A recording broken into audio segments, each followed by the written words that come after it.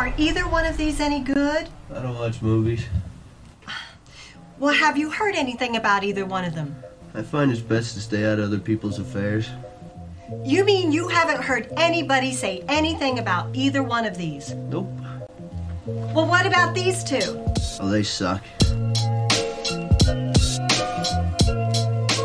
In this lesson, I'd like to go over words and expressions you can use when you discuss movies with other people. Oh, dude. Tubular. As far as I know, everybody loves movies. I love movies. I'm sure you love movies. And there's lots of words that have to do with movies that you might not be familiar with, but they're very good to know if you want to talk about movies with your friends or whoever. No way. Yes way, Ted! Oh, yeah! Can we get much higher? So high.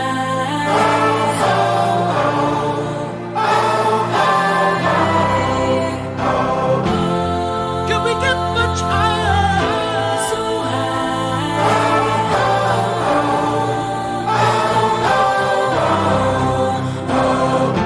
Alan, you are not well.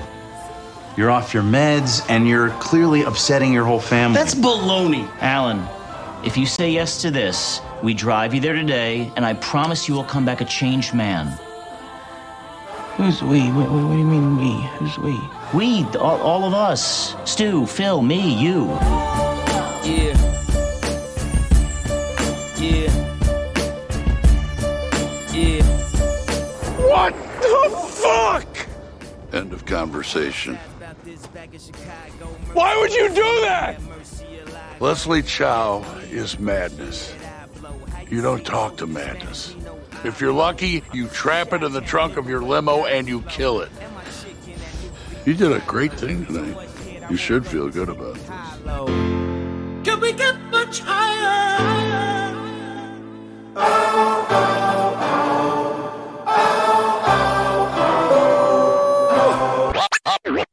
Oh, yeah! We just wanted to see you! Liar! No one wants to see Chap! No! We miss you! Because I'm saying, I'm trying to think of the other. God. Oh, it's Faye Dunaway. Faye Dunaway and just, Warren Beatty. But I'm saying, what's Warren Beatty's biggest role? Was it that? What, Dick Tracy? No, I'm talking. Didn't he? What's his biggest role? What would you say? His biggest role is? I mean, like when Warren Beatty died. When are we playing the obituary? I mean, he's right around the corner. Okay. I mean, so for those that don't Bonnie know and about Clyde, the obituary game, what we do is we pick an actor who's getting on in years. Let's face reality, they will be passed on at some point, right? Most obituaries whenever somebody in the major arts, dies, they give them two references. All right, I remember this specifically whenever they did Peter Boyle. They don't always want to do their top notch. Whenever they want to kind of give him another little extra credit, no matter what. Yeah, that's respectable. Well, like when you reach the level of multiple legendary things, you get two spots, right? Shit. I'd be happy to get one spot, Charlie. So I remember Peter Boyle died, and they said, Peter Boyle, star of Everybody Loves Raymond, and this movie called Joe, and like his old school guys, which I'd never heard. And I was like, that's fun. He got two. I didn't think Peter Boyle was going to get two, and I thought that it was going to be Young Frankenstein. But anyway, so randomly we pick these actors or actresses that are getting on in years, and we predict what the two spots are going to be. So imagine the obituary saying, Warren legendary Beatty, whatever his age Warren was. Beatty, Playboy Warren Beatty. Right. Star. Was he the most attractive man? He was one of those before they made the awards of best looking man award, whatever the fuck. He was the guy. Everybody wanted to be Warren Beatty. But I think it's, to me, right? Is it Bonnie and Clyde?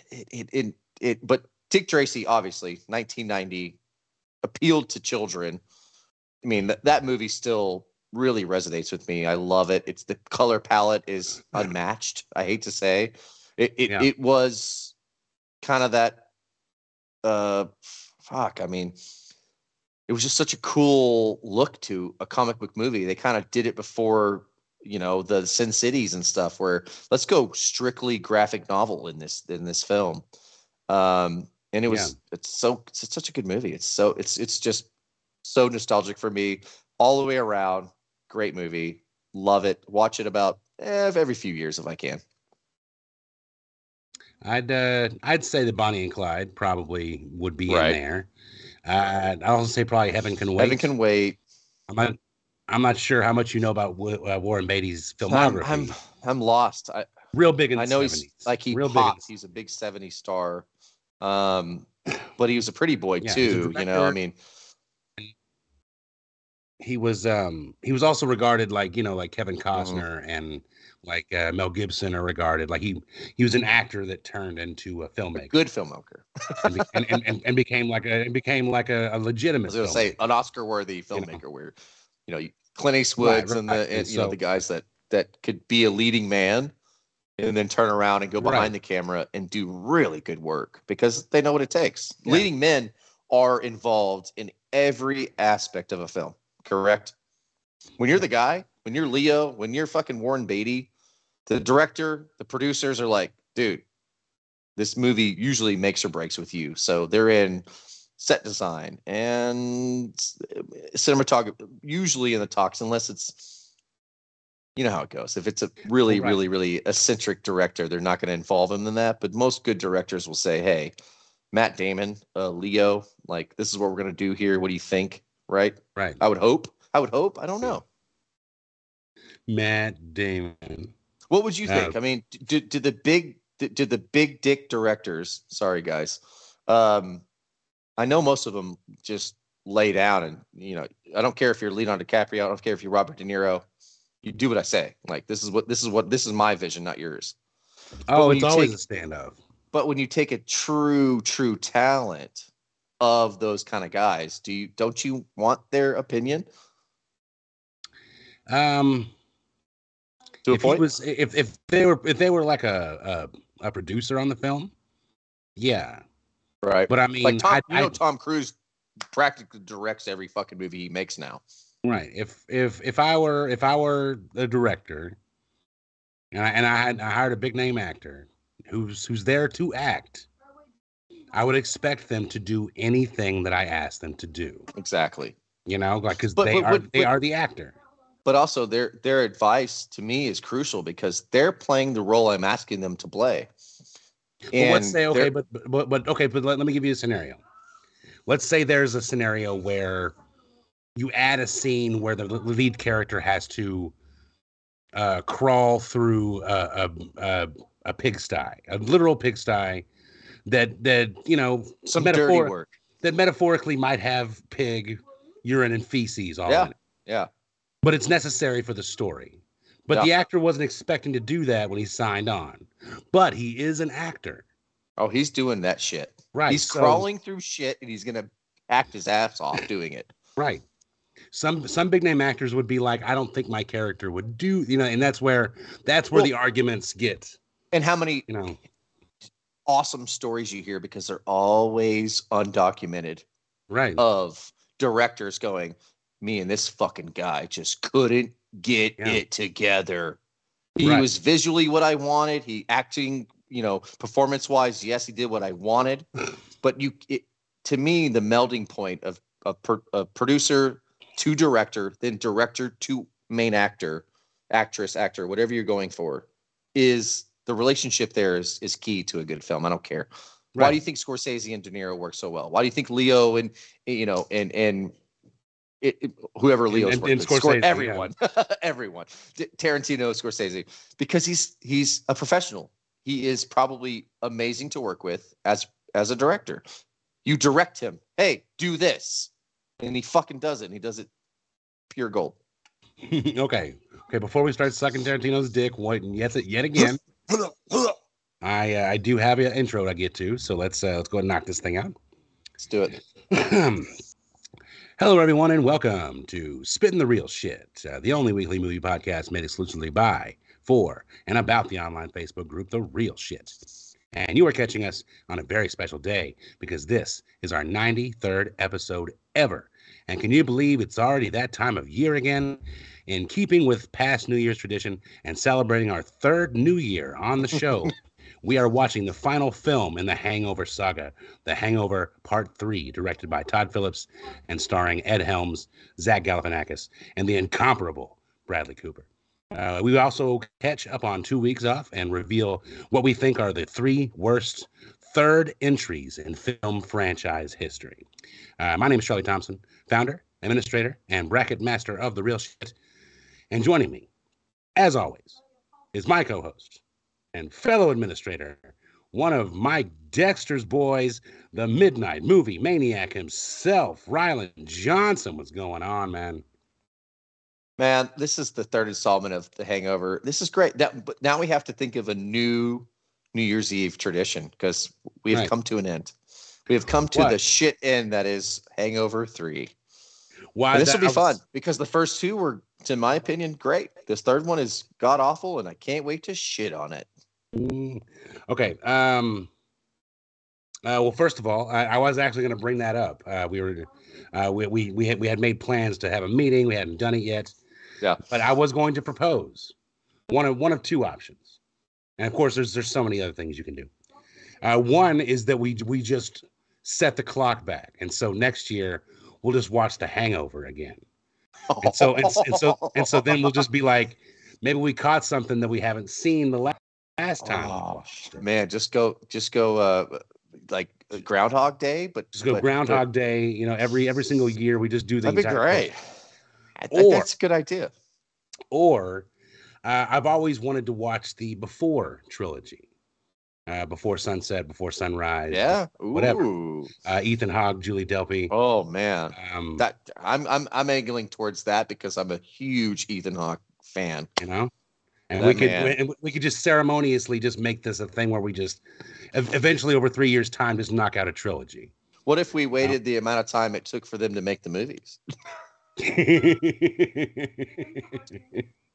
God damn it. 30 years later, we did it. We did all the Nicolas Cage movies 5 years ago. We're still here. No, but those are my 2 proposals. If people listening, what do y'all think? What do y'all think our New Year's tradition should be? So should we just rewatch the whole thing all over again? Because it is a watchable trilogy. I mean, say what you want about how stupid the third one is. It's still very well made. But we'll get into that here in a little bit. I did have to retouch 1 and 2 though. Again, I had to kind of like, because I think about it and I'm like, damn, we did our first New Year's Eve. Like it's crazy to me now that we're on our 3rd installment of an installment. Yeah. It's cool, dude. It's so exciting. It's so cool to go back and look at and hear our old episodes and because I did a little old episode research, listening, going yep, and it's just cool, man. It's cool. Yeah, it's very completionist, Oh, I love completionist. Must finish, must. Yeah, it's not like that first season of Terriers. Oh God, Google that. You know what I'm talking about? No, I love it. I love it. It was this old USA show that Terriers. Terriers. Cut Terriers. Say it again. No, just like Terriers, like the dog. Like a dog. Yeah. But give me a premise. Give me a 1-sentence review of Terriers. Oh, it's like the Last Boy Scout, but just in long form, kind of just like deadbeat. People don't want to work with each other. Dude. Yeah. I mean, that's saying a lot. Last Boy Scout's one of my absolute faves, man. Yeah. John McClane, like a real fucked up John McClane in that one. But anyways, everybody loved this show and they were so excited, and then they just fucking canceled it. They were just like sorry. A lot of shows. Yeah, and so yes, I'm proud of us for being able to get through this entire trilogy. Pre-streaming. Pre-streaming. Pre-streaming, big the big 4. Well, is it big 4, big 3? Either you get the numbers or you don't. Mm-hmm. Absolutely, absolutely. But yeah, so actually, I wanted to talk about we have had some time off. We've had about 2 weeks off since the Christmas man. How was your Christmas, man? Did you have it was all right. I had to work the entire time. Yes. So I had to be up there at the airport every day throughout the entire weekend. And so a lot of my celebrating was done in the evening time. Yeah. But man, the family really rallied and really gave me a good Christmas.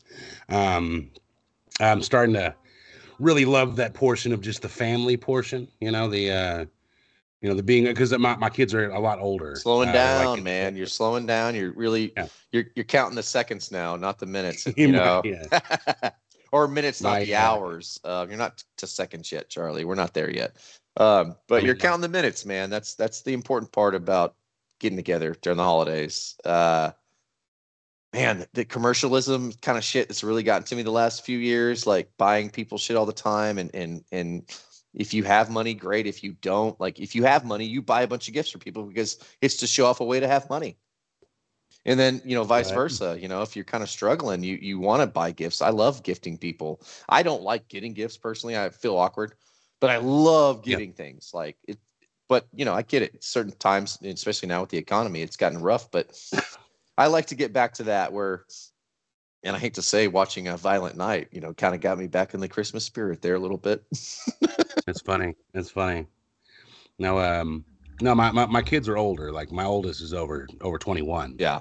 And so it's nice to. I never see them anymore. Yeah. So that's a reason to get together with the kids. Yeah. Absolutely. They're makes forced. It memorable. They're forced to. I know. Hey, you got to come see Papa come Saturday, Sunday. But hey, I know we don't talk about gift giving too much, but we're gonna meet up for our yearly meeting. But I got you. Okay. I got you a gift. I bet you can't tell what it is. Yeah, it looks like some kind of movie.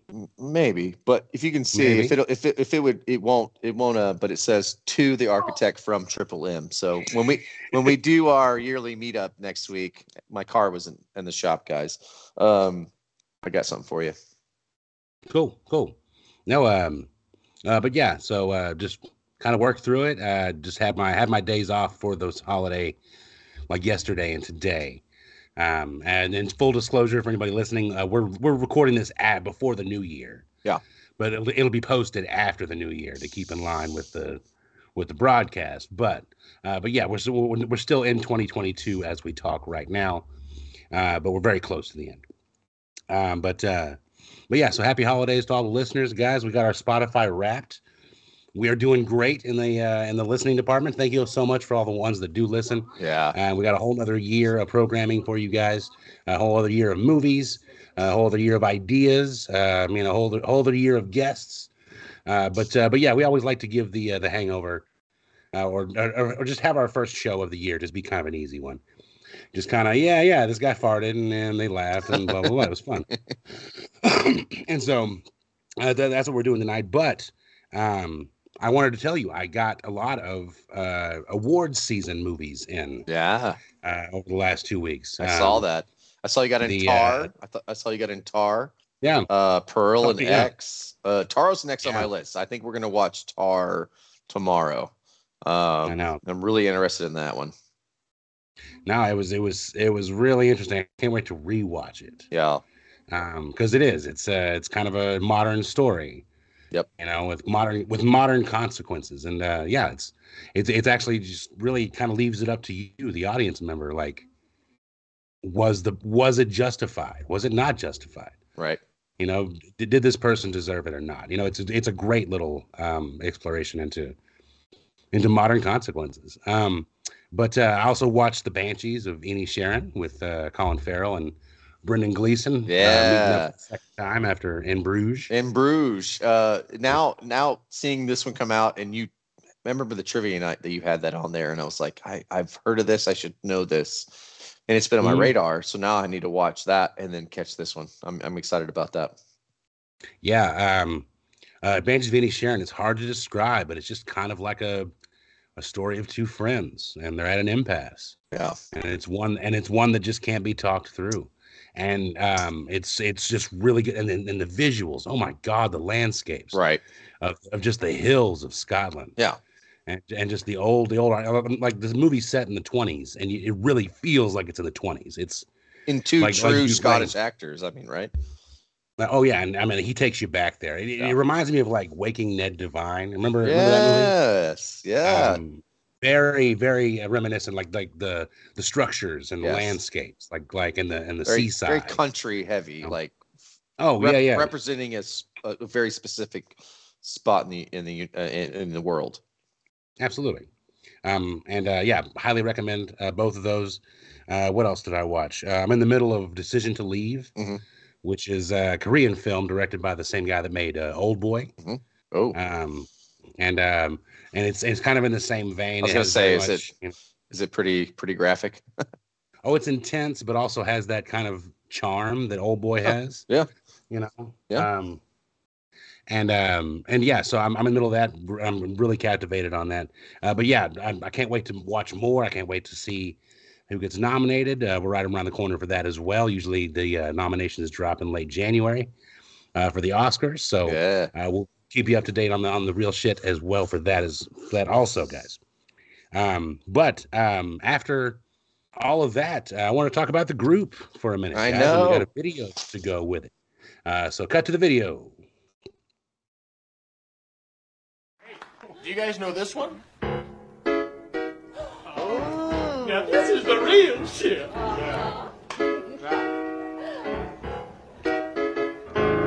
Shake your ass. Watch yourself. Shake your ass. Show me what you're working with. Attention, all young players and pimps right now. Well, gentlemen, you have my curiosity, but now you have my attention. It's kind of an iconic film now. I didn't, when I first watched it, I didn't think it was iconic. Now you look at it, and you're like, yeah,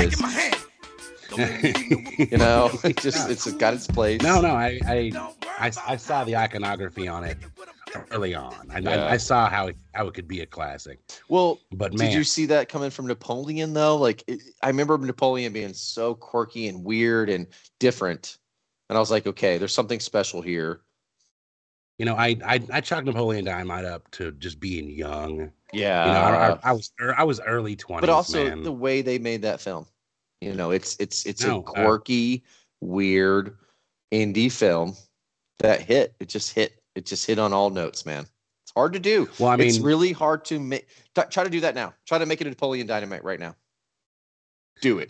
That's one of the most difficult. Like, if you're going to go into a genre, if you're a new director, if you want to make something cheap, horror, suspense, even sometimes action, but a Napoleon Dynamite remake or try to mimic that kind of shit, dude. I wouldn't touch that with your dick. No, Napoleon Dynamite was like, I mean, it just hit the perfect. I was like, gonna say it hits the note or it doesn't, and I think it was just Yeah. absolute timing. I think it was just so quirky and so funny, and so the timing of it was just right. Yeah. It hit. Yeah, and it spoke to a whole, mess of kids. That were that act awkward just and like that. yes, Yeah. that not other teen movies and all these American Pies are all the popular kids, the good-looking kids. Right. Not all kids can relate to those kind of kids. And there's so much comedy in that, but they're all jocks and good-looking kids and this popular group of people. And then you get the funny Napoleons. They kind of amp it up quite a bit, the awkwardness, but kids felt that, man, and I loved it. Yeah. No, but I wanted to update everyone on the teen comedy bracket, guys. Teen comedy bracket is going strong. We're in the middle of the quarterfinals as we speak. By the time we broadcast this, we'll probably be well into the final four. But I just called the vote between Weird Science and Superbad. Yeah. Superbad going on final four, joining the Breakfast Club in that honor. We got 2 more slots to fill as we speak in the teen comedy bracket for the final four. But we were talking about predictions earlier. I kind of predicted the Superbad could take the gamut, but there's one vote in here that's really frustrating me, and it's frustrating me on like a philosophical level. because your boy Scott Malden, he's running roughshod. The controversial.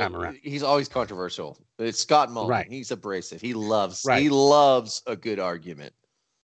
And he's really touting the comedy side of this bracket.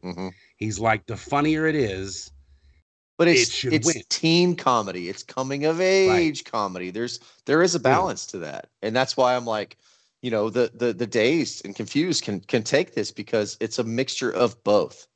A teen comedy to me is a coming of age story with good comedy, but also some balance. Not another teen movie is making fun of that because it got to a point where it was just fucking dicks and guys fucking pies, and you're like, okay, I didn't fuck a pie. I wasn't that horny. I was horny, but I wasn't that fucking horny. We can all relate, but shit, man, it's getting a little absurd here. Now, Breakfast Club going to fucking Saturday school, I fucking hated that. Everyone can relate to that. Relatable. That's why a John Hughes film, you know, should be way higher in this bracket than another teen movie. But hey, right. And you know, I'm gonna give a shout out to Andrew Edwards. Andrew Edwards is always fascinated by what movies I do not necessarily like. And I'm gonna drop a bombshell on you guys. I'm not the biggest fan of Dazed and Confused. Yeah. Like, I've never thought it was anything of substance. Being a Texan of our age, we're like, how dare you? Yeah, I know. It sounds blasphemous, but I'm just like, I watched the movie, and it's just the same old rehashed shit. You know, but I know it was the first time anybody did that. 93, 94. Right, yeah. I mean, this was early. This was, you know, very early in the game. I mean, Linklater was way before his time. I mean, if he put this movie out 5 years later, it would have been a massive success, I think, in theaters and everything. Right. With that kind of hot, because he was the guy that got all the hot youngsters together, these great actors. He knew talent. That's the thing. He knew really good talent. He could see that, and I think that's his master eye, is seeing really young talent. You know, you saw it with the Wilson brothers in Bottle Rocket, and you see it later on with Ben Affleck. Come on. I said Ben Affleck over McConaughey. But like, Ben Affleck's a better actor than McConaughey. Hey, he was still in the movie. Hey. No, but is Dazed and Confused funny? That's my point. And is it funnier? Than these other movies. Dude, when Affleck's just so goddamn reared up to beat these little kids' asses with the paddle, I'm laughing. I'm like, this is fucking hilarious. I mean, I get it. You know, that adrenaline teen, I'm gonna fuck you up angst kind of shit. I'm like, man, these guys existed. I remember those guys. You know, right? Like, it's funny to me because I'm like, he nailed it. I mean, the whole really reality of it is really the funny part of that movie. Right. Hey, to each his own. I just don't find it that funny. It's not slapstick. It's not, you know, it's not a traditional comedy to me. No. No, yeah, it's just in the realm of funny. Scott Malden, I don't think Dazed and Confused hits. But I do see it for what it is. Not my cup of tea, but still funny. Well, I guess we'll let it decide. But if Dazed and Confused does win, it will be the second ever Voters' Choice champion. What? Unprecedented, Mark. I mean, so in our group, it's got a following. I mean, it makes sense, but right. I mean, and the grandeur of all this, I know that Dazed and Confused deserves a spot in the bracket of champions if that were to happen. Yeah, I wouldn't be mad. You're right. You know, like, it deserves a shot at the championship. Yeah. You know, it's just one of many. Right.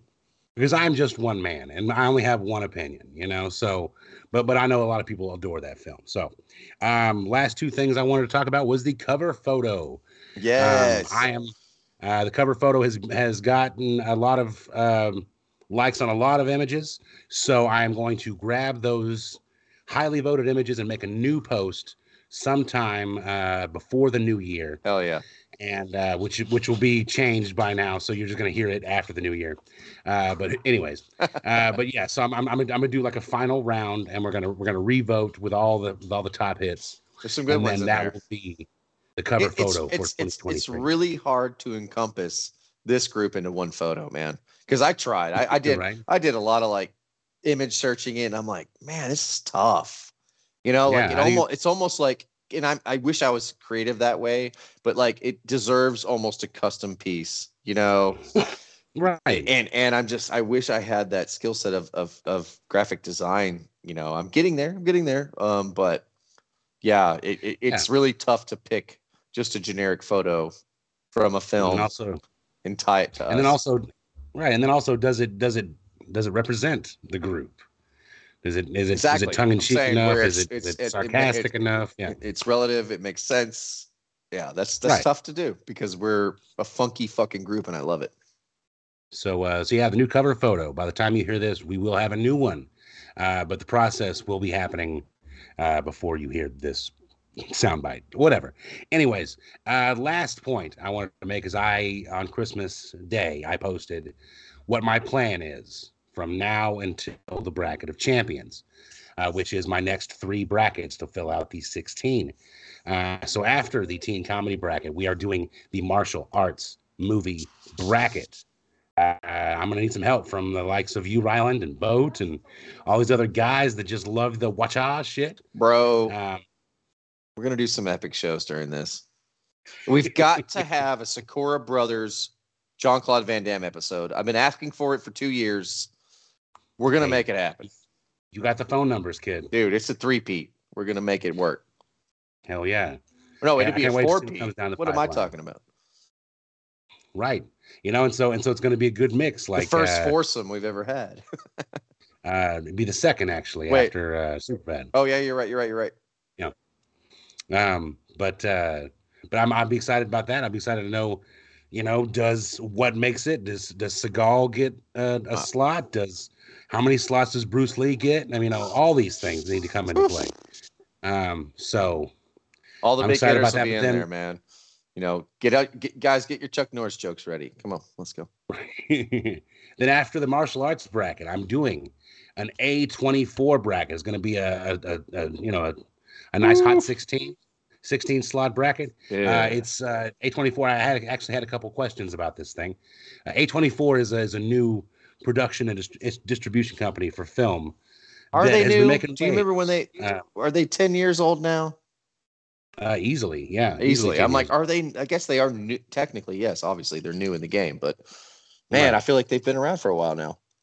But they put out some really stunning stuff over the last 10 years, including like Midsummer is A24, The Green Knight's A24, the Oscar-winning Best Picture Moonlight is an A24 picture, and so yeah, it's a good way to kind of explore that kind of modern cinema as well. I'm a fan of all cinema, and so I'm excited to see, you know, what homework gets done. Who's going to play this bracket? You know, because it is going to be a just a nice little hot 16 just to get through the month, but to get to the next bracket, which is the war films bracket.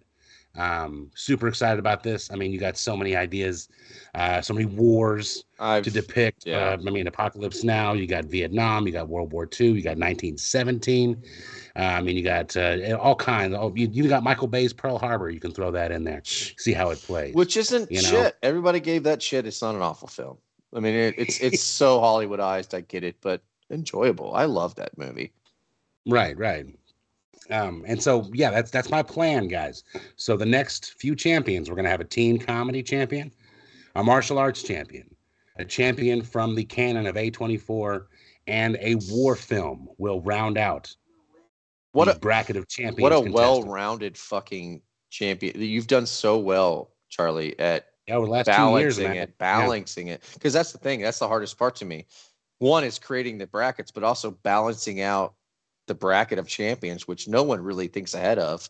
We're living in the moment. We're like, oh, another bracket. Great. Another bracket. You're the one that has to fucking, you know, be the architect and see the big picture, which is, dude, I love you for it. Man, come on, man. It's all love, you know. It's all. I always say it every single time whenever people give me credit. Like if y'all didn't vote, I would just look like a crazy person posting twice a day. 3 votes. Well, I guess I got to vote on this one because it's a tie. And I would still, or keep my 4 positivity. Votes. I'd be like, with a final tally of 2-1, yeah. Ghostbusters wins. Boom. Ghostbusters always wins, bro. You know that.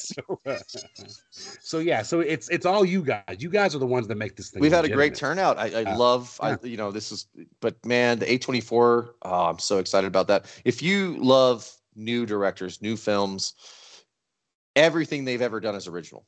I mean, the originality of it. It's not big budget, but what they've been able to create out of that production company has blown my mind. And I am a A24 like fanboy. Don't care what they put out. Whatever they put out, I watch. I don't care what it is. I don't care. I usually don't even look much into it. I said, yep, they know what they're doing. They're hot. They're sexy. They're new. I'm gonna watch it. It's gonna be fresh fucking popcorn, and I want it. I don't care if it's bad or good. I just want to eat it, and I want to tell you how it is. Yeah, Everything Everywhere All at Once, a movie we reviewed not too long ago, was an A24 film. Which was, man, arguably incredible. Dude, talk about mind bending and, like I said, originality. They're destroying the indie film game, but they're giving directors way more money and more power now, which you get these cool new time either directors or new concepts, new originality stories. Can you imagine trying to put in a script to A24? Like, get in line, motherfucker. You better be amazing to even get a script across to those guys' desks. They're only taking the best, and especially in 2023. That's what I'm saying. When they first started, you got some like Swiss Army Man and stuff like that. You got some weird, like projects, but then they established themselves with these. Their foundation is insane now. Hereditary is an A24 film, guys. If you're a horror fan, tons of stuff in there. Green Knight, which was visually stunning, and then you get what you story. And then now you get the pearls and the X's and all these things now. So and they I guess they give money to harbor that artistry. Mm-hmm. And I don't want to harp on it too much because we'll be talking about it ad nauseum when the bracket comes around. But I would be behind Rylan in that statement, saying if you see A24 on a trailer, it's going to be good. Yes. It's going to be worth watching at least the trailer. No, watch the whole film.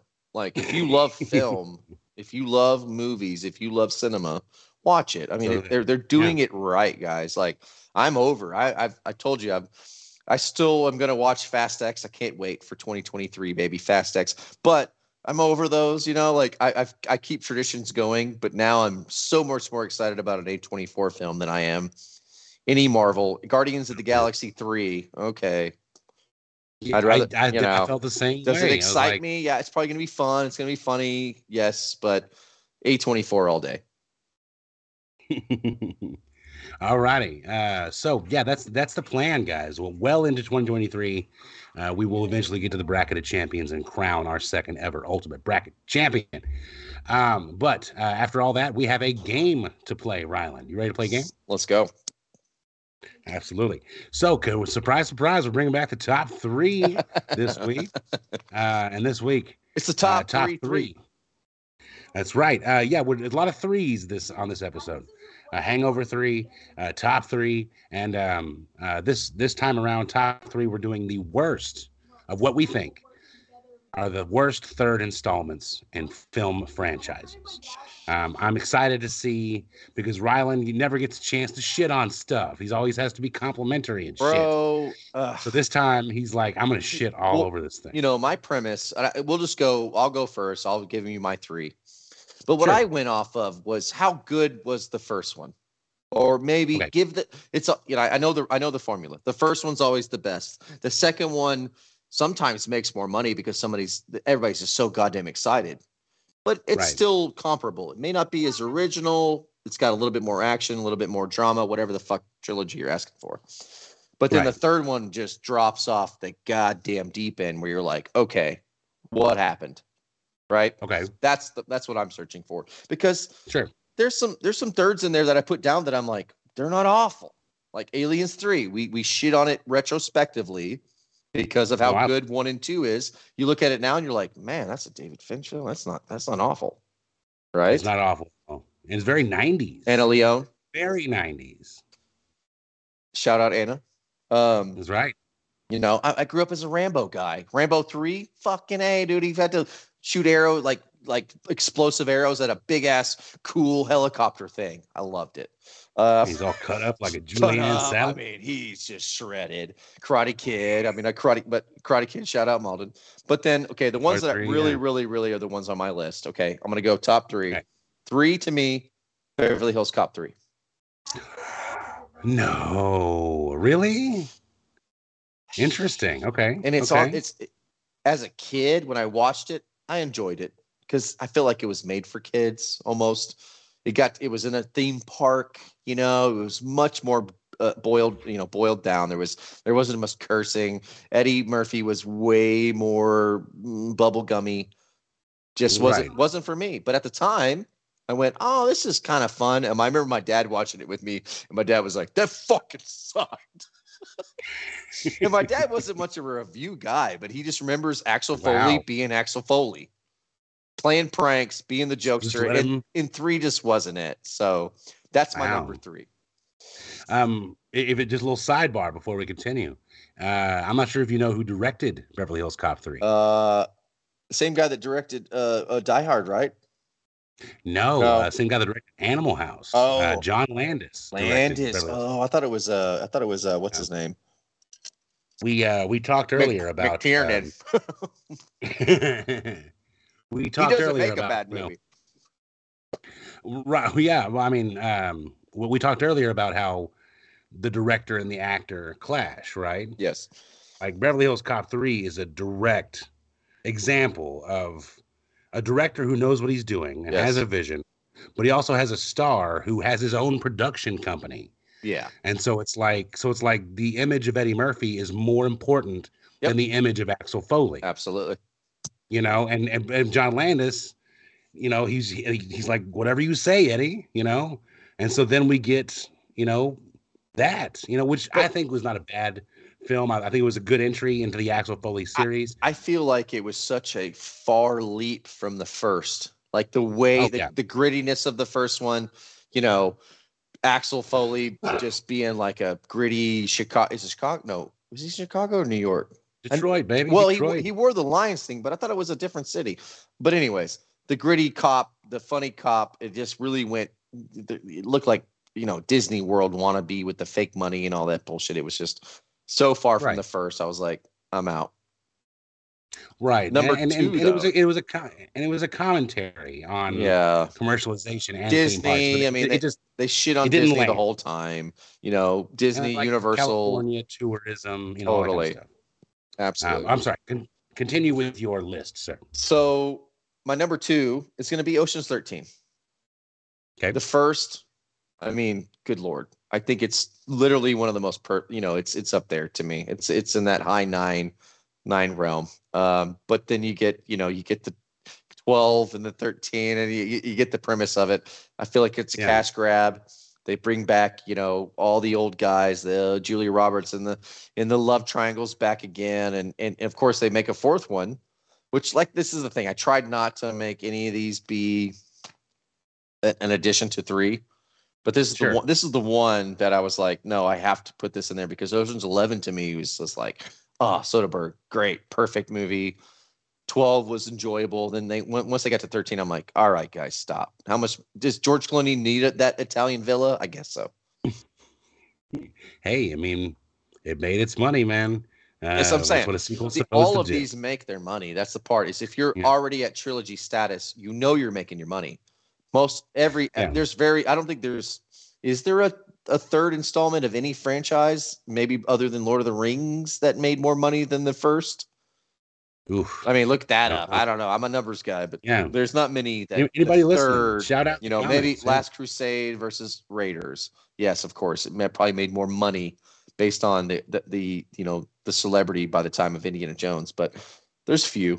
And of course, number 1, the worst 3rd act of any fucking movie to ever exist is Godfather. I hated to go that route, but I mean, it's a dead giveaway. It's just two perfect films matched with like the worst film. It's just, I wish there was some balance in there. I wish Coppola's daughter didn't direct it. The whole premise around this movie is just fucked. Behind there's very few people that don't put at least Godfather 1 or 2 in their top 20, let alone top 10 or 15. So talk about a fall from grace.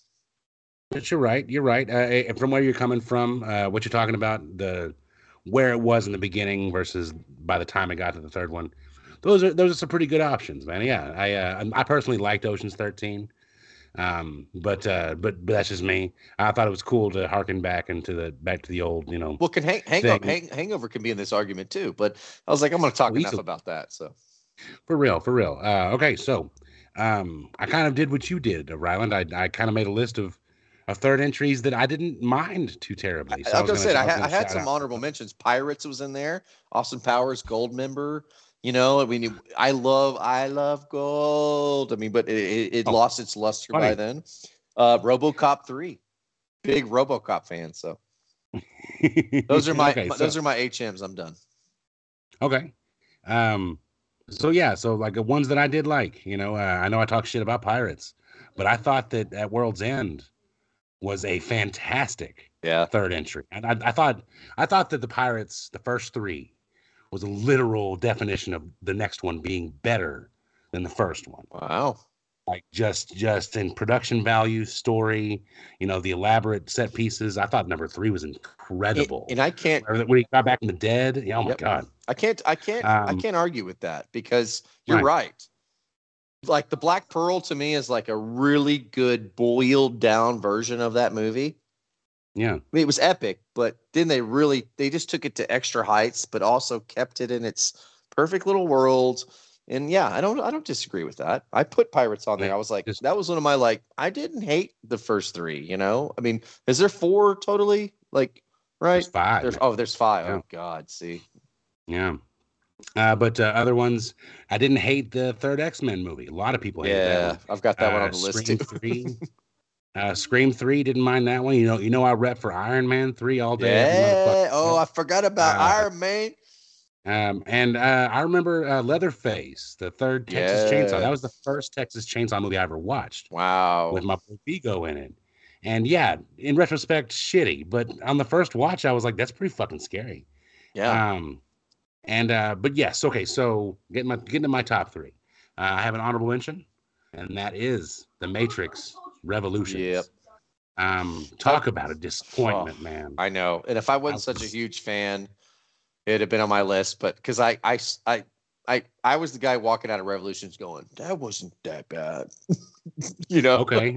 Trying my best to hold on to 1 and 2. But yeah, it was on my list. I mean, I have Blade on there. I mean, you probably talk about others, but I don't want to give anything away. But yeah, Matrix was. It was so incredibly convoluted by that point. And I saw what they were trying to say, which I think they pulled it off, but the rewatchability is just not there. But number 3, I got to go with Taken 3. Oh yeah.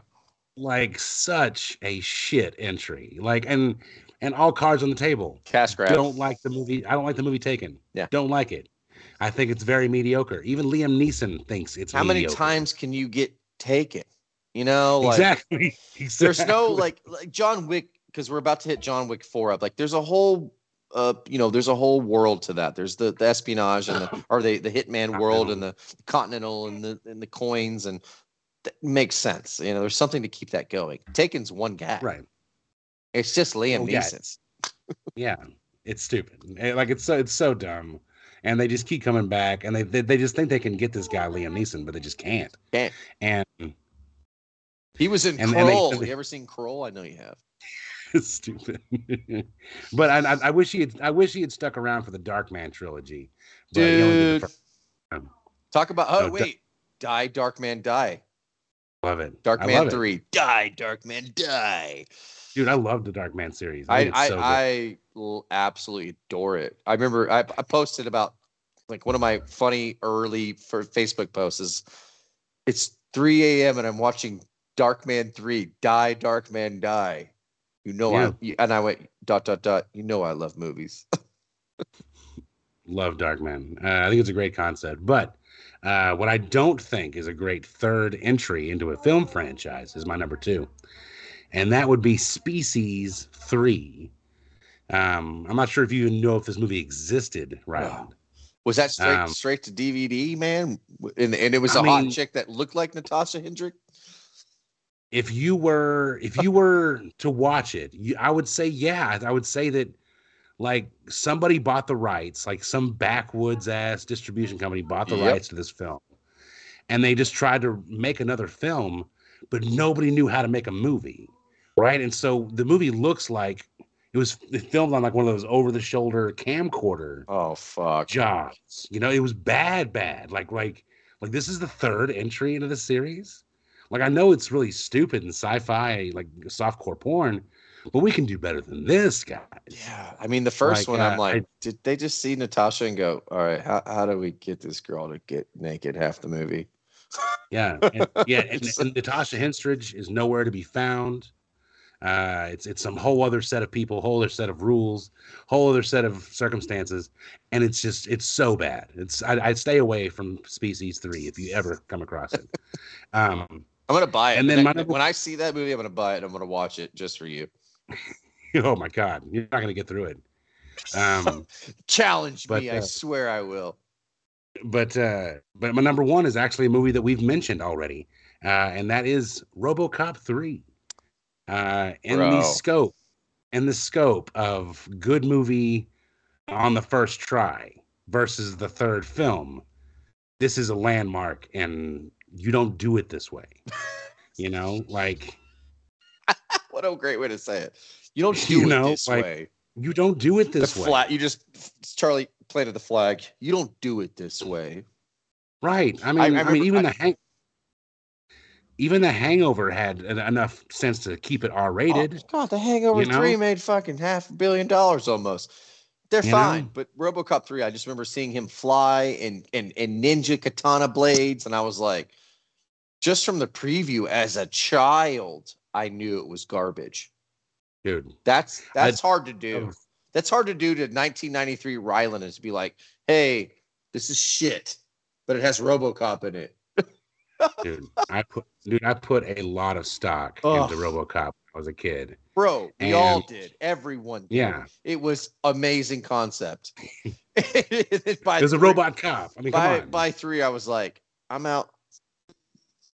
But I love number 2. And I love 2. I love 2 more than 1 almost sometimes, because that's my kind of, I related to the little kid, the little gangster kid. I was probably the same age as that little fucker. And I was like, this makes sense. This is cool. It's got drugs in it and shit. it's darker. Good film. But it wasn't. He didn't shoot guys in the dick, but whatever. Yeah, but number 3, they completely switched. They completely flipped scripts. And changed actors. Peeler Weller's out. Fuck off, man. It's like anything else. If you create this super eccentric, weird, one-of-a-kind character like RoboCop, Freddy, there you go. People that have a face, even Hannibal Lecter, you could tell, even with the mask, you could tell it wasn't Peter Weller, and the voice and everything was off, and everything was fucked. So, peace out, bitch. But yeah, that's my number 1. RoboCop 3 was such a disappointment, but it did not ruin the legacy of the first RoboCop, which is so incredibly solid. The only others I have on the list, Blade 3, Blade Trinity's a big top dog of bad 3 spots. Also, Teenage Mutant Ninja Turtles. Number 3, quite disappointing. Yes. You still had Casey Jones in there trying to save the day. It just wasn't enough. But I did love that lantern time machine. Time. I mean, I thought the time travel was cool because I was Back to the Future kid. So I was like, this isn't awful. But they changed the suits. They changed the look. They looked awful. The turtles changed. You can't do that. Kids are going, those look dumb. And the second you make a kid go, that's not right, you're fucked. Right. And they kept playing that Listerine Cool Man song throughout the But also, hey, my last one on the list that you haven't mentioned, you mentioned the Pirates to me. You mentioned RoboCop. Was Toby Spider-Man, dog. I don't hate it. I don't hate it, but it was a pretty drastic drop off from the mega hit that was one. Yeah. You know, from remember. up to down. I mean, you know, I get it. I get the route he was trying to go, but man, I don't know. I feel like you really fucked off with the villain. What's his name from 70s Show? Pick almost anyone else. Almost anyone else. What's funny is that nobody wants to take the blame for that movie. Yep. Everybody's pointing fingers at everybody else. They're like, no, it wasn't me. It was the studio making. The studio's like, no, Sam Raimi wanted to make 4 movies. And like, no, I was. And it's just back and forth. Nobody wants to claim this baby. Like, and it just sucks. It just sucks. You know, like somebody claim it. Somebody take that poor bastard child. Yeah, just somebody take responsibility for it. But you know, I thought Thomas Hayden Church, him getting paid loved was pretty him. cool. I mean, but man, you know, I Raimi tried his best. He went that quirky at the time. That emo weird shit was in. I mean, he tried to go that route. He tried to go that dark kind of. It was 2007, yeah. You know, like that was total My Chemical Romance and Panic at the Disco and all that shit. Yeah. Guys were wearing eyeliner. Can you believe that?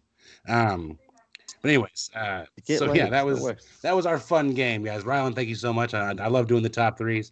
I'll do them in perpetuity, sir, if need be. But we have one more thing, guys, but we got to do before we finish the first episode of 2023, and that is to talk about Todd Phillips's 3rd entry into his Hangover saga, The Hangover Part 3. And here is the trailer, guys.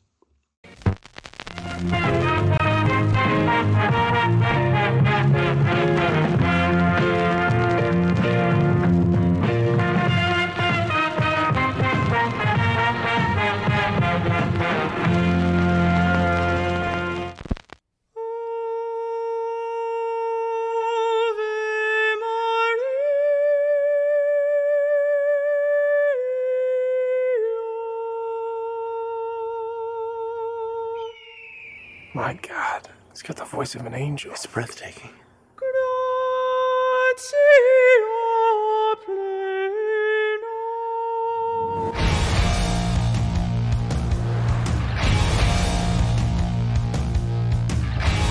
I told myself I would never come back. Don't worry, it all ends tonight. Someone needs to burn this place to the ground. Ooh, I like that. Lisa, can you remember me? I'm the one that picked the object. Lisa, can you remember me? I'm the one that picked the object.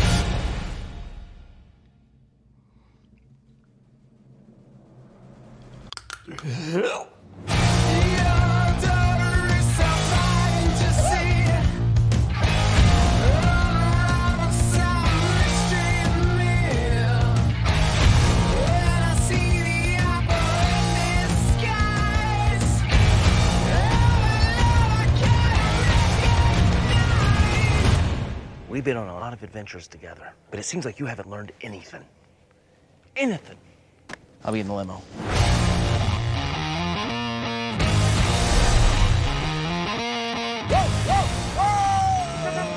My name's Alan and I bought a giraffe! Oh, my life is great!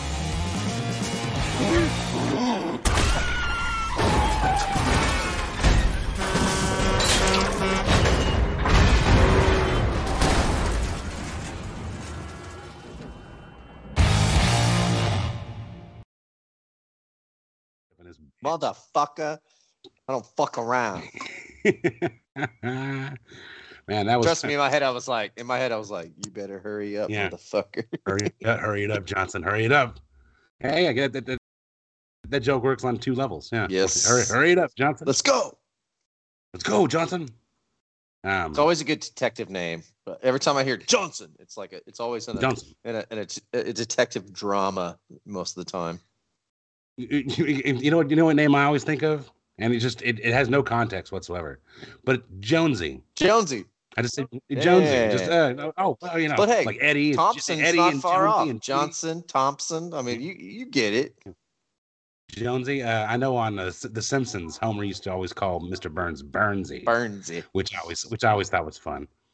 Yeah, but Jonesy. Yeah, anytime I'm trying to think of like an old school like name, like I think it's something like flipping a coin, like on a street corner, like leaning up against a fire hydrant. What do you think, Jonesy? That's Jonesy. Right Heads there, and tails. Yeah, exactly. And I would say Lucky Bird, baby, tails all day. That's right. I always pick tails, boys. What do you pick, Charlie? If Two-Face is looking at you and going, "All right, Charlie, what is it? Heads or tails?" Tails. I go. Tails. Yeah, I go Lucky Bird all day. I go against the grain.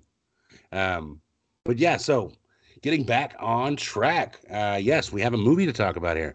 The culmination of hopefully there is no Hangover 4. Thank God. Oh man, I guarantee you they start running out of money. Todd Phillip, no, he's making his money. He's gonna make Joker 2 in the next year or two, hopefully. Please make another one.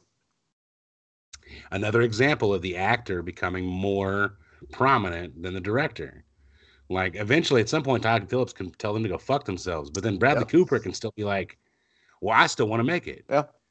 And so does Zach, and so does Eddie, and so does Jonesy. I think prior Joker, maybe Cooper had that pull, but after Joker now Todd Phillips is like, "Hey man, I'm probably not gonna, that's not for me anymore."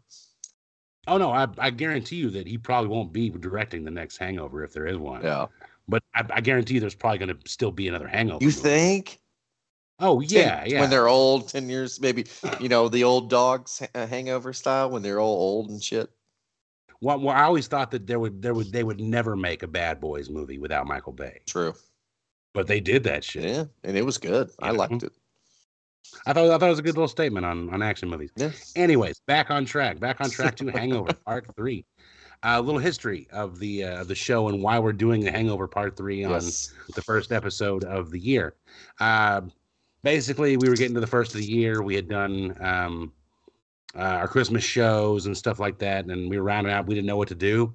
We couldn't think of anything. It was also around the time of a gigantic winter weather storm. Yeah. And so we were more thinking about how we're going to stay warm more than like what movie we're going to review next. If our power was going to be on. Yeah. Yeah. Just to take all the guesswork out of it. We were just like, Hangover. They wake up in a daze. Get it? Like New Year's Eve. Yeah. And so it was a good little concept. And I thought it'd be fun to the subsequent year, just do the sequel. Yeah. Just easy. Just don't even think about it. Just go watch The Hangover. I mean, me and Charlie, we try to get together. We do get together every year. We try to hash out the year upcoming. But yeah, we're like I said, we're coming off Thanksgiving, Christmas, holiday family time. This is the perfect week for us to boil down. It's an easy pick. But after this, like you said, what are we going to go to? Because now we don't have the easy pick. But this was always to me like, okay, good. I get like a week of still thinking because I have tons of notes about 2023 because it's a huge fucking year for movies. Right. So you got Nolan and Scorsese and all this shit coming out. My Indiana Jones, bro. Come on. Dude, I mean, this is an Indiana Jones year. I mean, they haven't had one of those since 2008.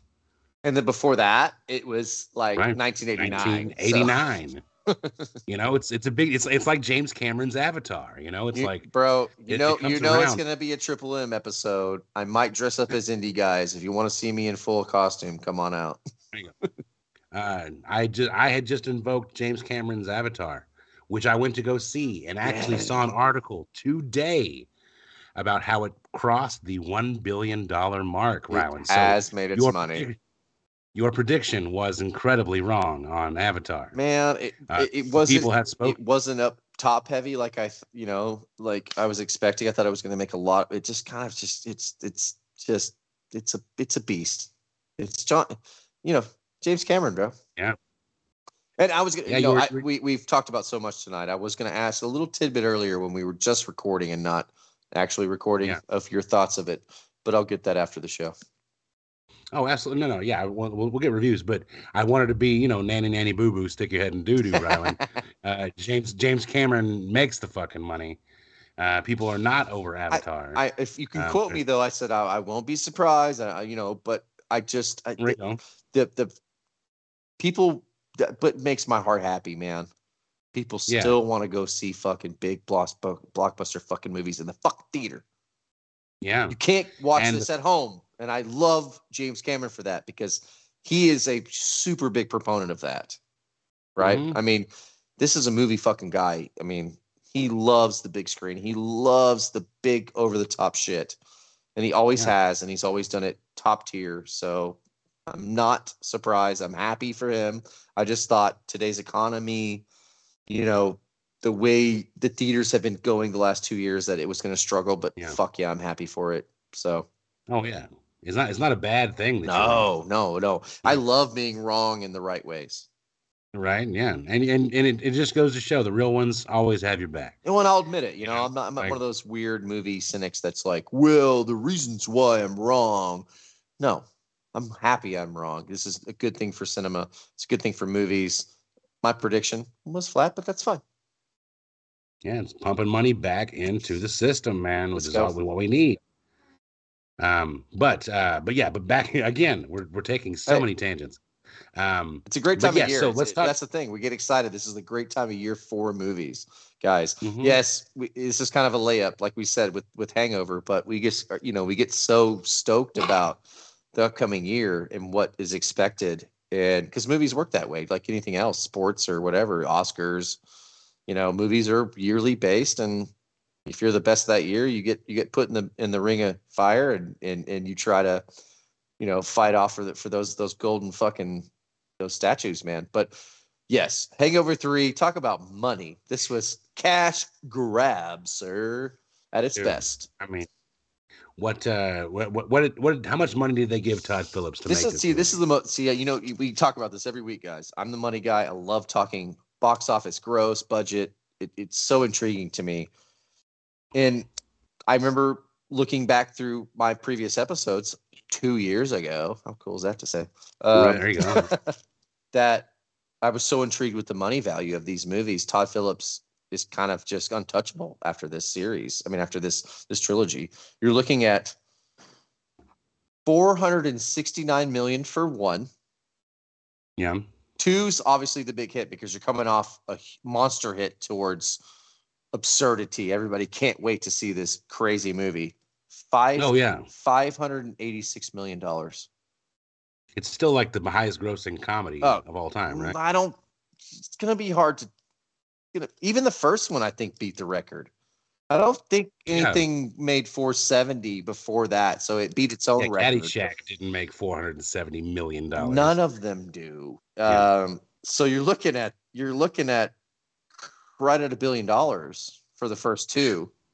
Yeah. So, I mean, it has to happen. I get it. I'm not harshing on Todd Phillips. I'm not harshing on the actors for doing it, but they could have wrote it a little bit better. They could have made it a little bit better, right? Like, there's a lot of threes. Like the thing, I almost said, hey, what's the best third installment of a trilogy, which would have been a much harder thing to look up. Oh yeah. But like I said, I'm an indie guy. Tons of people think, because that's the original trilogy for most people, that 3 is really the most all-encompassing film.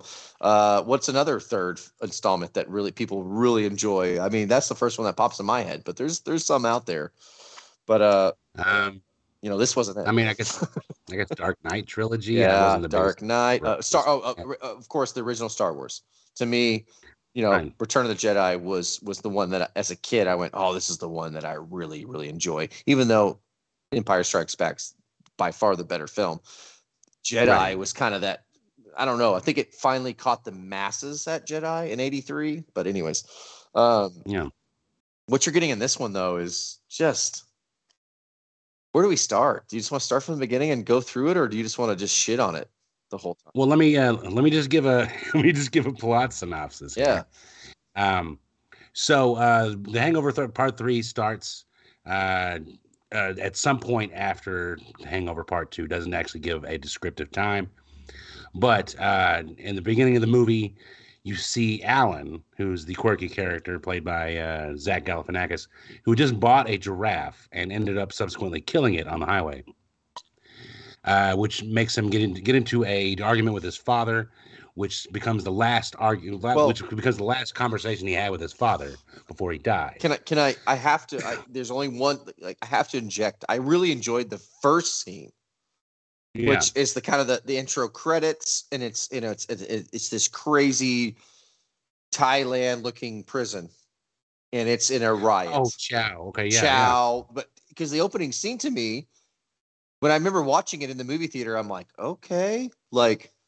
Because the opening scene is a great ode to Shawshank. You know, it's the prison. What do you call that? What's the head prison guy? Anyways, he's the warden. The warden. He's going through. He gets to Chow's cell. He does the exact scene. You know, scrape of the poster off the wall. Chow. Right. You know, because they made Chow into this superhero in number 2. You know, this crazy cokehead fucking crazy man. Right. Yeah. And they're going with that. And I went, okay, but don't make them too outlandish. And then they get to Galifianakis with the fucking giraffe on the highway, you know, and it's just like they've made him into this like beyond moron, this cartoonish version of a moron that just immediately turned me off. And I remember rewatching it because I watched it and I went, I don't remember this movie at all. And when I got to the draft scene, I was like, fuck, I remember it now. Never mind. Yeah. I forgot about the draft scene. Well, that was for the trailer. Really I remember the trailer came out and it was that all the trailer was that. That was it. It was Galifianakis because he was so fucking red hot. Yeah. And it was a giraffe scene. And I remember watching it and I'm like, fuck, I forgot how much they mailed this in. They were still counting their money. Oh, yeah. While writing. Hey, yeah, just, I don't know, fucking make Galifianakis dumber than he is, which is impossible. I mean, the guy's already like borderline, like unbelievably, you know, there's no way a person thinks this way. So then you get to 3 and this is where we start. So. But yeah, so... and the argument he has with his dad ends up being the last conversation that Alan has with his dad. Now that's a good scene when his dad dies behind him when he puts the earphones in. Oh my god! It's actually comedy. I'm like, now that's kind of good. Where he falls over in the background and it's just you hear what's going on in the headphones. Now that's good, right? Because then you just see such a selfish movie. Next scene is him doing the obituary, like. Doing the song, yeah. That's Todd Phillips. Okay, I get it. There's bits in here. This movie that's not awful now, but that's what I love about this movie. That I was like, all right, that's pretty good. Yeah. And then we see Phil and Stu and Doug again. Doug's wife, all the usual players that kind of show up in hangover movies, start to show up for the funeral of the father. And so after the funeral, they're talking about Alan. They start talking about how he's depressed, how he needs, some kind of intervention with his life because, he lost his dad. He's going through trauma. He needs to address it, but he's not. And so they finally talk Phil and Stu into coming to this intervention for Alan, which I think is one of my favorite scenes in the whole movie, is the intervention where the maid starts giving her intervention speech. And like he just knocks over the glass, such a dick move, man. Like I watched it and I was watching it with someone. And I looked at him and I was like, that's just so cringe, fucked up. Like what an asshole, fucking asshole. He's just this spoiled little rich kid. He just bought a fucking giraffe and decapitated it, and he's just such a moron. And just so like just the first words out of his mouth when he walks in the room is "Mom, Oreo smoothie." Because they made him into this monster. The first one, he was just a weird, eccentric guy that just wanted friends. Like it was the wolf pack. He was just that, and that happens. You get in those weird little groups sometimes as being a best man with some best guys you've never met, and there's just a socially awkward guy who kind of latches on because you kind of buddied him. And I've been there where you're like, oh shit, it's just a different guy. It's fine. This is a weekend. We're going to have this weekend together and I'll never see you again. Right. It was relatable. By the time it gets to 3, he is outlandishly dumb. It's like, Mr. Bean shit. And so Alan agrees to the intervention to go to this rehab facility. They're in the car, Stu, Phil, and Alan, and they're heading towards the rehab facility. And then all of a sudden they get rear-ended by a giant, like 18-wheeler, and they get ran off the road. They get chased by a bunch of guys in like pig masks. Yeah. And then of course they get captured, taken to some place, and they're introduced to the main baddie of the movie, which is played by John Goodman, which I thought John Goodman did a really good job in this movie. Yeah. Seeing him, you're like, okay, saving grace. For a bad guy. But I feel like Todd Phillips wrote the first 20 minutes of this movie and then handed it over. You can tell. Okay. Like once they get on the road, you're like, okay. And then they get rear-ended by actually a moving van. Moving van. It's not even a semi, but it's like a moving van hits them out of nowhere. And now it's an espionage movie. Now it just turns into a heisty spy movie. And I'm like, that's when I really tilted my head and I went, fuck. Because then I really remembered the rest of the shit ass fucking movie. Just the heist moves and stuff. Just the way, the way they involve Chow and Goodman, and we'll talk. But yeah, that's where I'm at. That's the turning point to me, where I thought maybe Todd Phillips had just really mailed it in. I don't know. Yeah, like his touch isn't on this movie after that. Yeah, we'll get into it later, but let's get through this plot synopsis where you find out that apparently the meeting of Black Doug and Alan at the liquor store to buy the drugs in the first movie. Black Doug's back. Set off a course of a series of events to where they're here now. Yeah. To where this guy was supposed to get a huge sum of money, but he only got half of the amount. Yeah. And it was because of Chow going behind his back. And so this guy is looking for Chow to get his money back. And apparently Chow doesn't talk to anybody except for Alan. Except for Alan. And it's only like in a very friendly type way where they're just like they're sending memes to each other and shit. And it's not even like, it's just a stupid little funny conversation he's having with this dude. No, the Alan and Chow relationship is the only reason this movie, that's the main premise of this movie. I mean, right. But yeah, I don't know, the Goodman storyline with Chow. I love seeing what was cool is with the, to me, obviously the standout film with the first one, you don't see any of those characters in 2 because they go to Thailand. There's none. There's no Black Doug. There's no Heather Graham. There's no, so they eventually get back to Vegas. Great, but just the writing of between them, I'm like, man, you could have really, really made this one okay instead of bad. Let's see. So their plan is, so basically John Goodman's character charges Stu, Phil, and Alan with finding Chow and getting his money back. Yeah. So they're on, they're on the prowl now. They have to go do their thing. Which is I thought was one of the funniest jokes in the movie, which was, hey, I got this email about 20 minutes ago. I thought it was kind of funny in the beginning, but now I think it's Chow. Yeah. And then he reads the email. He goes, hey, I'm in town. I want to meet up. Chow. Chow. And he goes, it says Chow. It says right Chow. But this is the thing. Great. I thought you meant farewell. Yeah. Chow. There's little bits of dialogue in each film of the trilogy that are perfectly written. There's really good comedy writers behind these, and the dialogue nails it every once in a while, but they just can't string together a good fucking storyline. They can't string together a good plot. And I'm like, how do you have quirky, really good dialogue writers like that? And I said that when I first watched it. I'm sitting there with Sabrina and I'm looking at her and I'm like, this movie makes me giggle at certain times because the dialogue's so good. Yeah. But I go, but I'm not enjoying this movie. It's the storyline sucks. But there's like 4 or 5 little zingers in there that I'm like,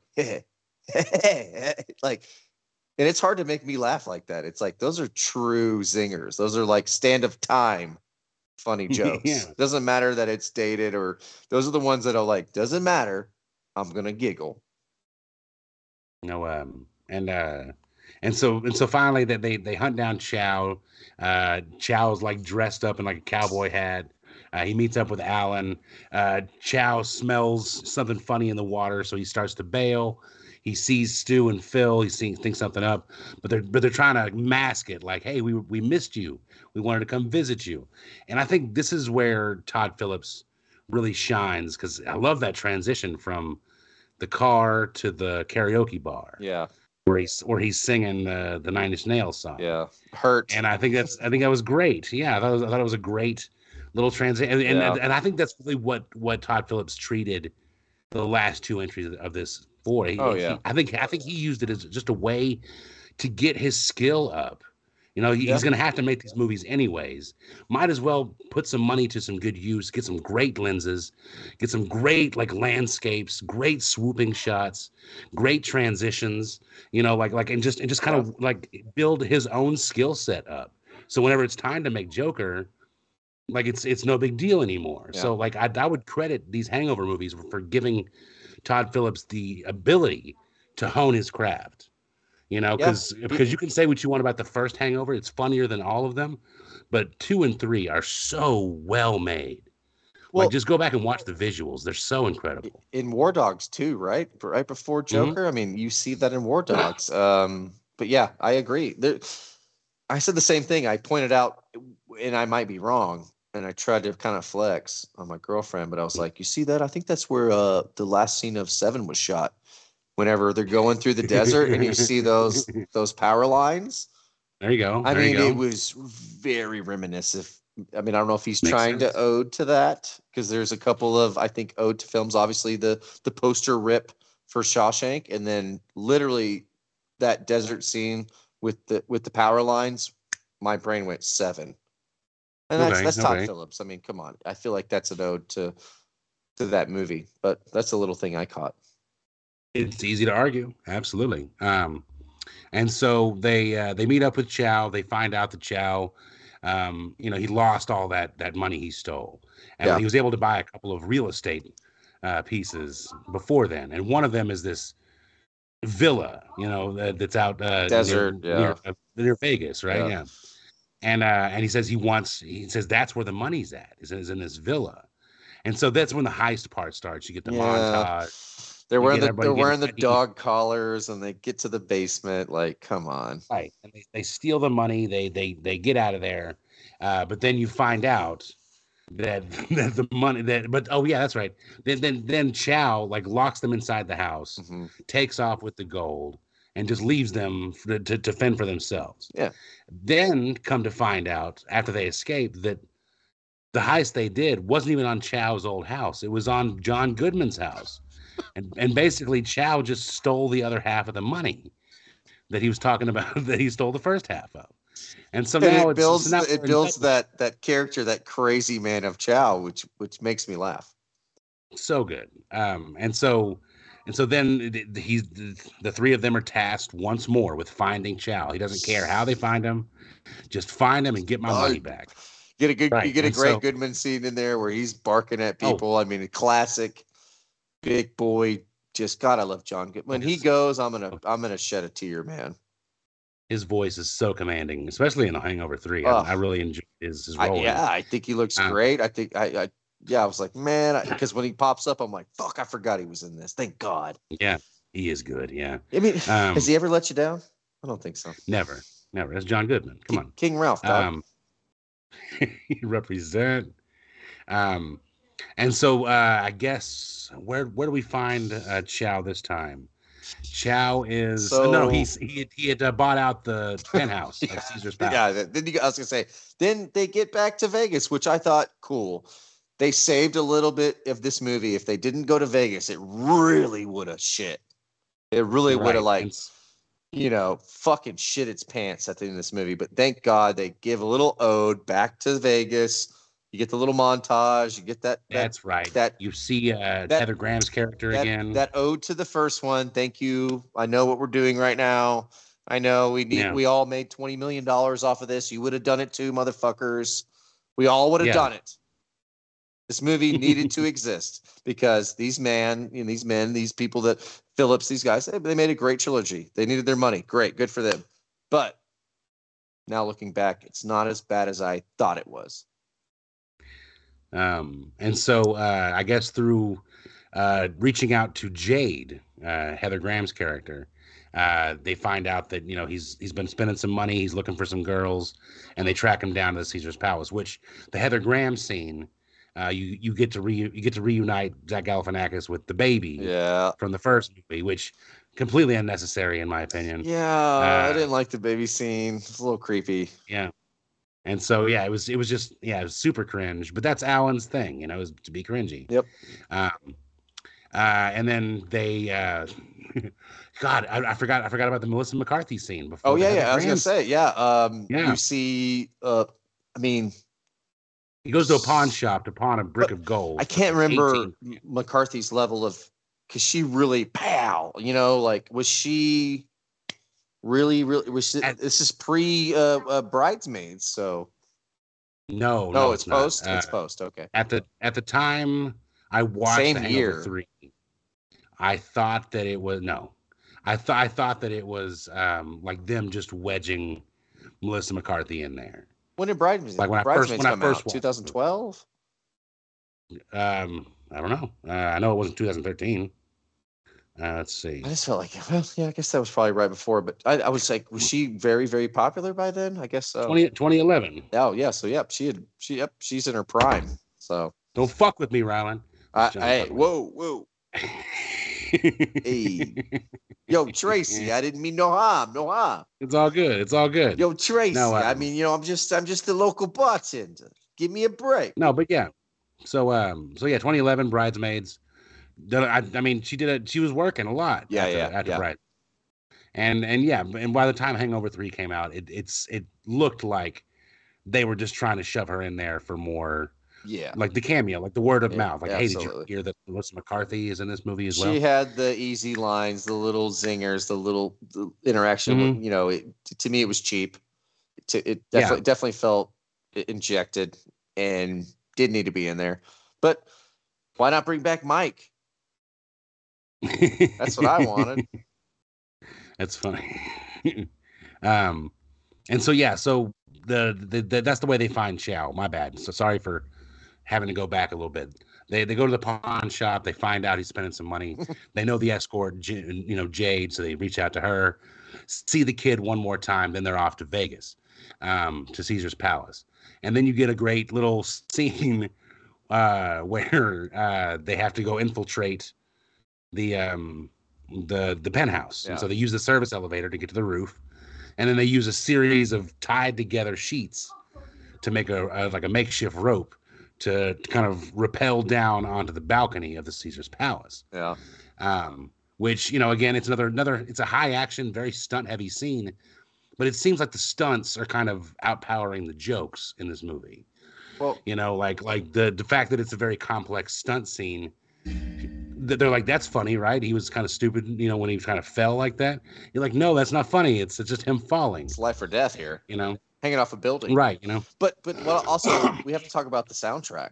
Like Hangover 1, I don't want to know if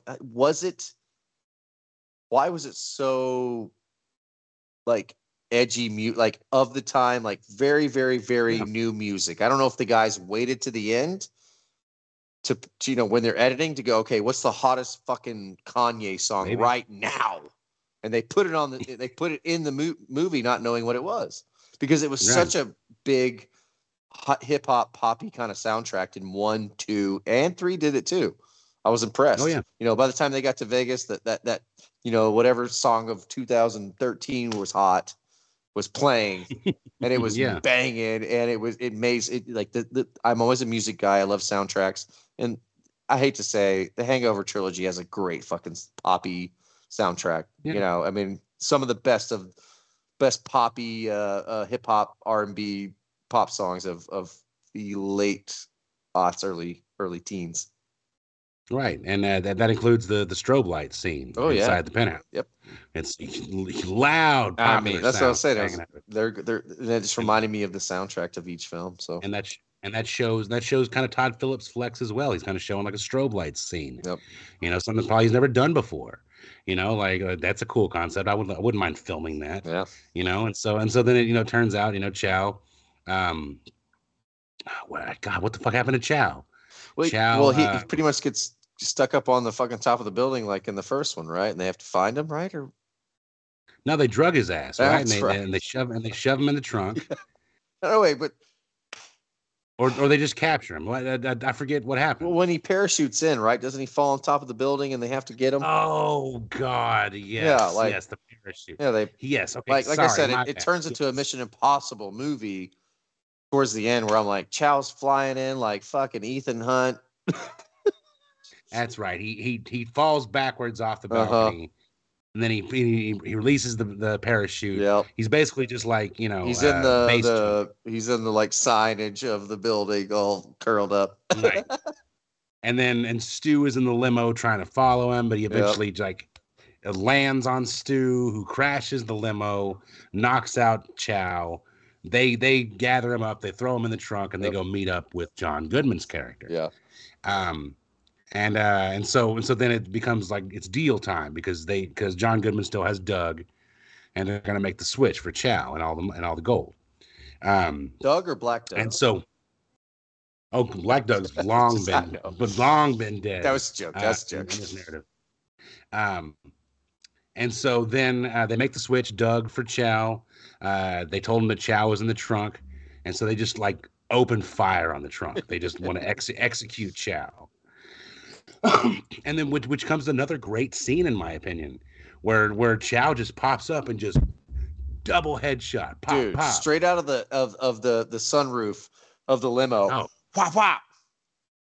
Great shot. And you're like, oh my God, what an amazing shot. Yeah, you're like, this is like some fucking this is Departed shit right here. This is like Casino Royale type shit. It's Departed. Is this Departed? Yeah. Am I watching the Departed? And then of course I love when he goes toodle doo motherfucker. Because another thing too, like I know they built Galifianakis' character Alan up into this moron. They did the same with Chow. Chow's this espionage, bad crazy motherfucking. It's just gotten so out of line. But they stuck with it. I'll give them that. They till the end with like I said, the double tap headshots. You're like, okay. Chow's a badass, Alan's the only one that gets him. And so I want to say that's the first time we ever have a death in the Hangover series, right? Oh, no. That's the first time somebody dies, right? I mean, one dude lost a finger. He didn't die. Nobody, you're right. Nobody died. Yeah, and so... Remember when John C. Reilly was the monk? That was... You're thinking of a completely different movie, dude. No, John C. Reilly and Hangover, right when they go to the... No, that's not the same thing? No, you're thinking of Anger Management. With, I am. Who was the angry, shitty monk in Hangover 2? There isn't one? No, I thought it was just an angry, shitty monk. Was there an American monk? Thought so. Maybe I am just thinking of... but it wasn't John C. Reilly. I know that much. But that's a good scene though. If you want to go back and watch Anger Management, anyway. I'm having my Lou Gossett Jr. flashbacks. And so I guess Stu and Alan and Phil have to help Chow, get rid of these bodies, get rid of these dead bodies. Because remember they all. I mean, there's that moment of realism. There's it. Like I said, it gets to cartoonish. Just crazy cartoonish shit in the third act here, but there are some moments of levity where you're like, they're all like, whoa, Leslie, Chow, come on, they're trying to calm him down after he pops two guys right in the head.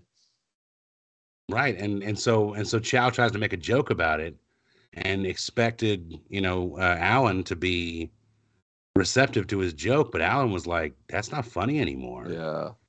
You're killing people, bro. They love, that's the thing. They all, you're right. They all partied hard.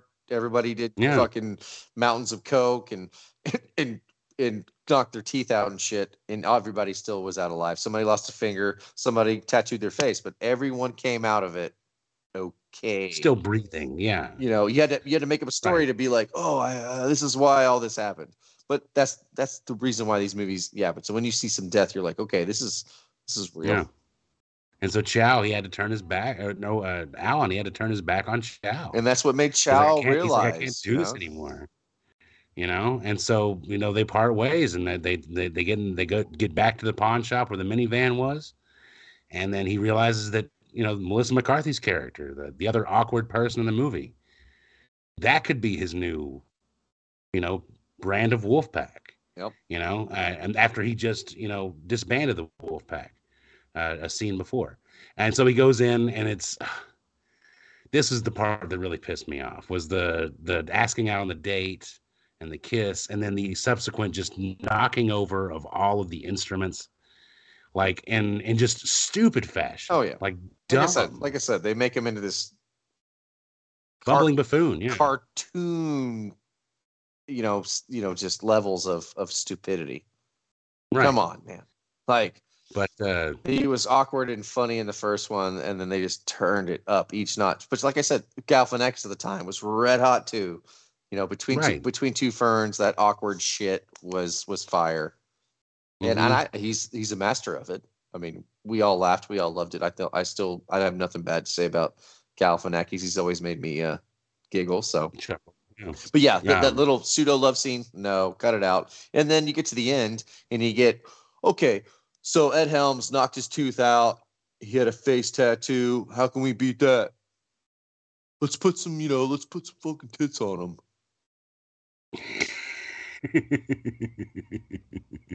I mean, talk about some cheap ass goddamn writing. Like, come on, man. No, at the end of the movie, you find out that this romance had blossomed into a marriage, and Alan and Cassandra we're going to be married. And so then they're doing their whole little thing, but now it's Alan. He's in the spotlight, and Phil and Stu and Doug are just so happy for this guy, and then it kind of goes back to the subsequent weddings from the earlier movies, and playing that hot ass Kanye song in the background, and just kind of wrapping it all up, just putting a bow on it, man. Which, I think in this context, the way he ended it was like, I don't think he wants to make another hangout. I think he's making a very clear statement. Like, it's fine where it is. Like, there's no need to get drunk and do it again. There's no need, but no, he's like, thank you, everyone. Thank you for $1.4 billion. For making me so rich. I really appreciate everything you've done. Yeah. Yeah, get all choked up with all this money. Yeah, and then roll credits. That's the Hangover 3, guys. I thought it was a way for them to kind of showcase the characters. But if you take the plot device of the drunken stupor in the morning away, and you only have the characters, what's really there, and they really explored that. Yeah. And left to their own devices, they had to throw in just like action set pieces and stunt scenes and stuff like that to pad. Yeah. To make a trailer. Lost. Yeah, strictly because everybody was like, well, they're just going to get drunk in the third one again. And or how can they top that? It's always, how can you top that? Because that's the problematic thing about this equation is, how do you top that when it's a shock value? The reason why the first one was so good was everybody was like, God damn, we hadn't seen a movie like that in a while, like a raunchy, like fucking Animal House Porky style shit. But to another level. Yeah, it was the raunchy comedy genre gone Super Saiyan. Yeah. Like, it was, everybody in the world saw this movie. Yeah. And then it just became an international property. And then, of course, it just became successful, and you just ride that money train, man. And hey, like, if the outcome of this is Joker, thanks. I mean, but let's rate this fucking thing. I mean, I'm curious to see what you, because I've got a pretty strong number in my head right now. I don't think you're gonna alter that. Right. So yeah, overall, I think it's just a product of success. You know, like it's a necessary component, a byproduct of the success that it created. You know, it was unavoidable, but it was obviously something that people wanted, and it was a way for people to get paid, not just the main stars, but everybody included. Yeah. You know, they're making they're throwing some money at something that people are going to have fun doing, and everybody's going to get paid. That's awesome. You know, and so I think the idea of the movie is great for everyone involved in making it, but it's so unnecessary in canon. It's so unnecessary in, you know, what the initial joke was in the first place. You know, like it like we talked about before, it's the classic example of the actors superseding the filmmaker. Yep. You know, to where they're like, let's get paid again. Or the actors superseding the entire franchise. Right. I mean, by this time, Bradley Cooper was so goddamn big. I'm surprised he did it. They had to literally dump money into his driveway at that time to be like, you want to make this awful film? Come on, please. Oh, yeah. I mean, now Bradley Cooper only makes like one film a year. I was going to say, and this was, I remember I've heard them all talk about it, and they say it usually in a joking manner, knowing, you know, Hangover 3, I'm still getting paid for that today. It's nice. But no, and I mean, at the same time, Bradley Cooper, at one point in his career, he was nominated for Best Actor at the Oscars, like I think 4 years in a row. You don't get that without The Hangover. No. You know, and so why not be opportunistic? Why not make your money? And why not continue to let your career thrive? Yeah. It's going to happen anyways. You know, like just take the money. It's right there. Yeah. You know. Yeah. Oh, I'm not mad at anyone for this, but yeah. But yes, overall, critically, it looks great. It sounds great. It was really well made, but the jokes weren't there, and it's a comedy fucking movie. So I'm gonna give this movie a 7.3 out of 10. I give it a lot of points just for the visuals and just how well it was made, and just the star power involved, and how they're able to humble themselves for a third time, even though they're just bazillionaires at this point. Just a bunch of millionaires talking to each other. Man, I'm so much more harsh. And so yeah, 7.3 out of 10. That's my score. What about you, Ryland? I'm like I said, I'm a little more stringent because do I appreciate them doing what they had to do to get that bag, that money, whatever you want to call it? Yes. Does it make it a good film? No. Like a 5.5. 5.5 out of 10. 5.5. Barely above average. You know, because I'm thinking the first film was in the mid 8s, low 8s. Second film's mid 7s, low 7s. And then there's a really good drop off from the third. So I'm saying mid 5s. I'm sorry. I wish it was in the mid 6s. If they would have just wrote a better script. Like I said, the dialogue, there's some funny points. But when Alan's riding down the road with the giraffe in the first 10 minutes, sorry. I'm sorry. I mean, it really was like, no, for me. Like, and I'll take it maybe mid to third act, but when it's in the first 15 minutes, I'm already like, God dang it. For sure. No. It impressed me the second time I watched it. This is my second viewing, and I was like, I'm really impressed with the visuals and the sound and everything. Like, I mean, just the like it's like a Nickelback song. I was gonna say, nobody likes it, I didn't give, but it's like it's really well made. I mean, like I said, I was like, yes, it had the poppy soundtrack of the time, but it still didn't slap like the first one. Like the Kanye remix or the Kanye montage and all that in the first one is like pretty epic comedy movie, like realm right there. Like they really, really killed it in the first one. To drop to this, man. Bam, bam, bam. It's literally one level, one whole point. All right, guys. Well, that about wraps it up. I think we've talked enough, Ryland. Yeah. For our first episode of the new year. And so yeah, I don't think there's much more to say except for it's always a good idea to have pride for more than 1 month. And in the immortal words of Abraham Lincoln, be excellent to each other and party on, dudes. My name's Charlie Thompson. He's Ryland Johnson, and we have been spitting the the real shit. We'll see you guys next time. Peace out, everyone. The only thing that's real, the needle tears a hole.